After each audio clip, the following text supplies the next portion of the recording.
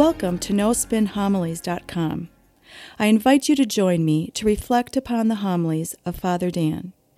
Father Dan will challenge us to open our heart, mind, and soul to the Word of God. Father Dan will draw upon sacred scripture along with art, literature, and the lives of the saints to help us grow in our love and knowledge of the scripture. In doing so, we can become the living Word of God in this world.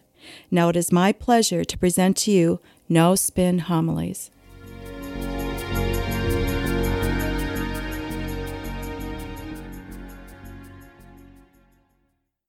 Today, our church begins the great season of Advent.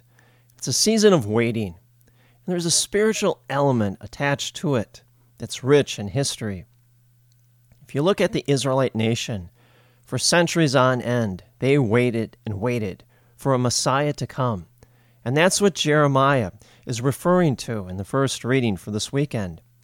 Jeremiah is addressing the Israelite nation just as they have been conquered by the Babylonians. They've been conquered by the Babylonians, and now they're living in Babylon, which is present-day Iraq, as slaves to the Babylonians.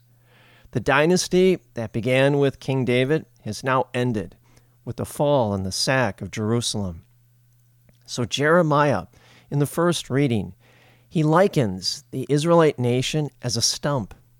Now, anyone who's ever seen a stump or cut down a tree knows the remnants of that tree that was once alive is now a stump. It's dead. It'll never grow before. And yet notice what Jeremiah says in the first reading. He says, from that stump, God will grow a shoot. A shoot is a spring of life. So what is Jeremiah referring to? God is going to usher in a new Davidic king.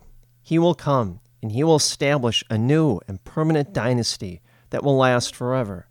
And that king is Jesus Christ. Jeremiah is giving a message of hope to a people that know nothing but hopelessness. More to it, he's encouraged the Israelites to wait for that new Messiah, the Messiah that will liberate Israelites, free them, and reconcile them back to God. What's the key? They have to wait. Now, waiting is a basic biblical theme. You see that up and down the Bible, in the Old Testament and the New Testament.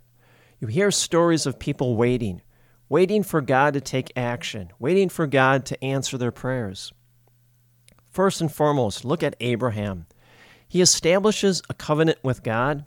God tells Abraham that he will be the father of many nations. His descendants will be as numerous as the stars in the sky.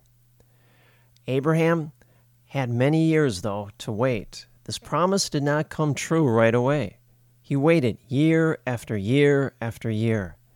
Now, I'm sure self-doubt maybe crept in from time to time, and maybe he got ridiculed by his friends or even his family.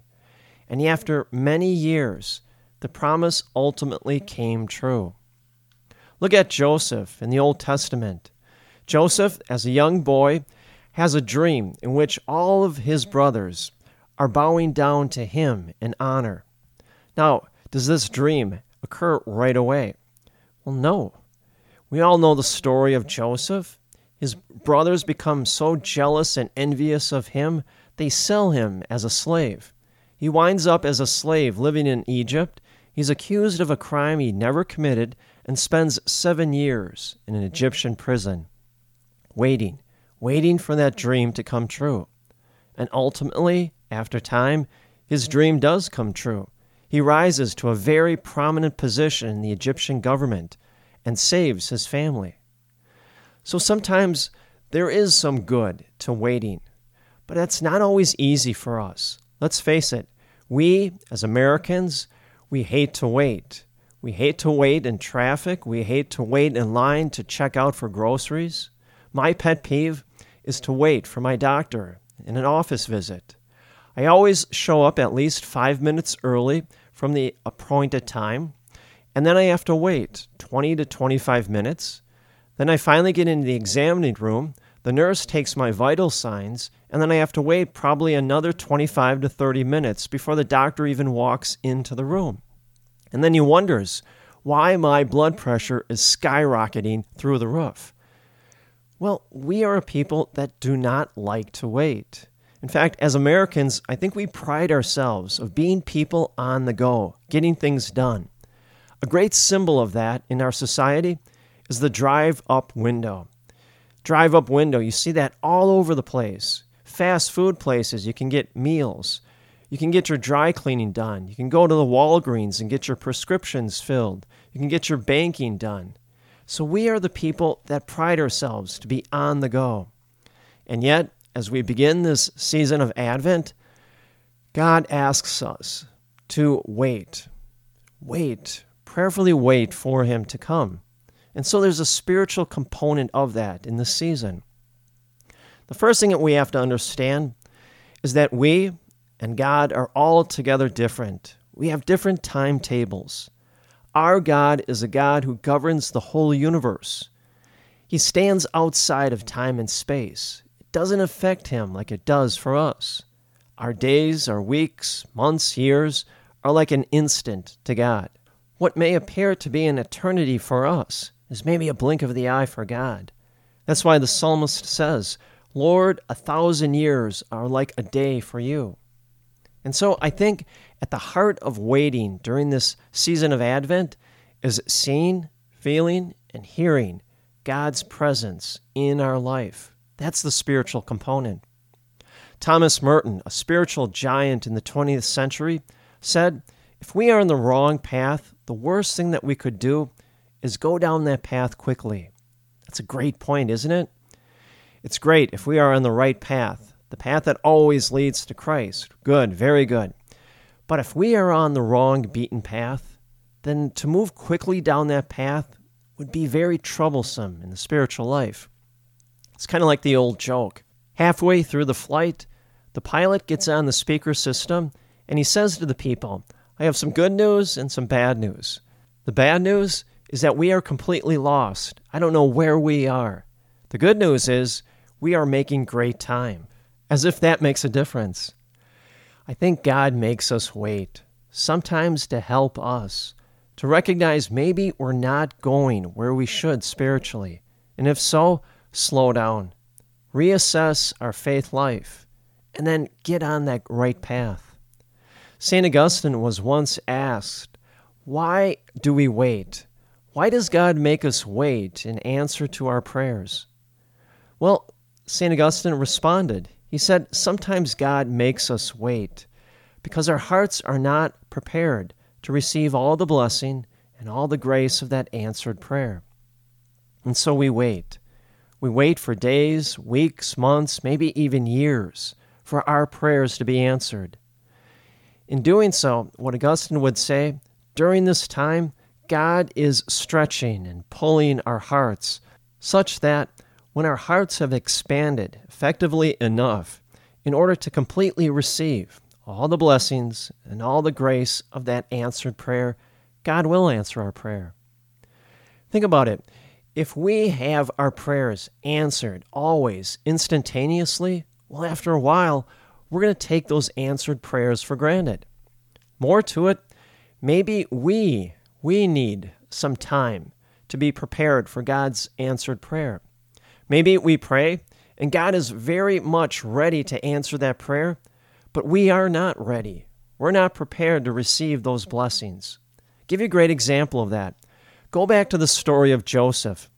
When Joseph receives that dream of his brothers bowing down to him in honor, he was a very young boy. He was very self-absorbed and very arrogant. Well, if that dream were to come true, when Joseph was a little boy, for all intents and purposes, he would have misused that gift from God. He would have misused that power that God had given him. What did he need? A period of waiting. A period of waiting that made him ready and prepared to receive that gift.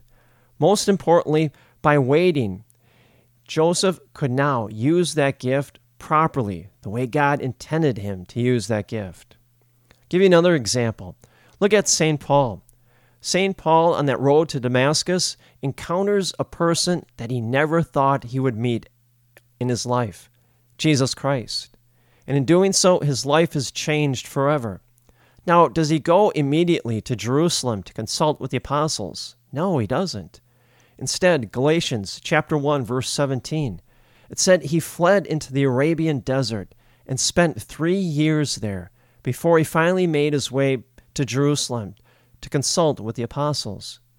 Paul needed waiting. He needed to spiritually and prayerfully wait to receive Christ into his life in those 3 years. So you say, okay, I get it. Advent is a time to prayerfully wait, but I need help. It's not going to be easy. Well, let me just offer a few spiritual suggestions that will help you. First, spend some time before the Blessed Sacrament. Maybe you have a Eucharistic chapel in your church. Well, stay there for even just a few minutes, praying, waiting. What you're doing is you're keeping watch, like the shepherds in the fields, before the angel announced the birth of Jesus Christ. Second spiritual suggestion, carve out a niche of time in your daily life from now until Christmas. Carve out maybe 5, 10, 15 minutes of your time each and every day to pray. As I say all the time, when it comes to this spiritual life, be selfish. Well, carve out that little niche and then have the discipline to honor it. Take that time to pray to God, to be alone with the Lord. As I've said many times, prayer is the cornerstone of stewardship. So be a prayer warrior and offer prayers to God during this Advent season. Friends, we begin a great season, Advent, and it's a time for us to prayerfully wait. And in doing so, we open up our heart, our mind, and our soul, our will and our intellect, to allow ourselves to receive Christ, not just at Christmas, but each and every day of our life. And may the grace and the peace of Jesus Christ rest upon you always.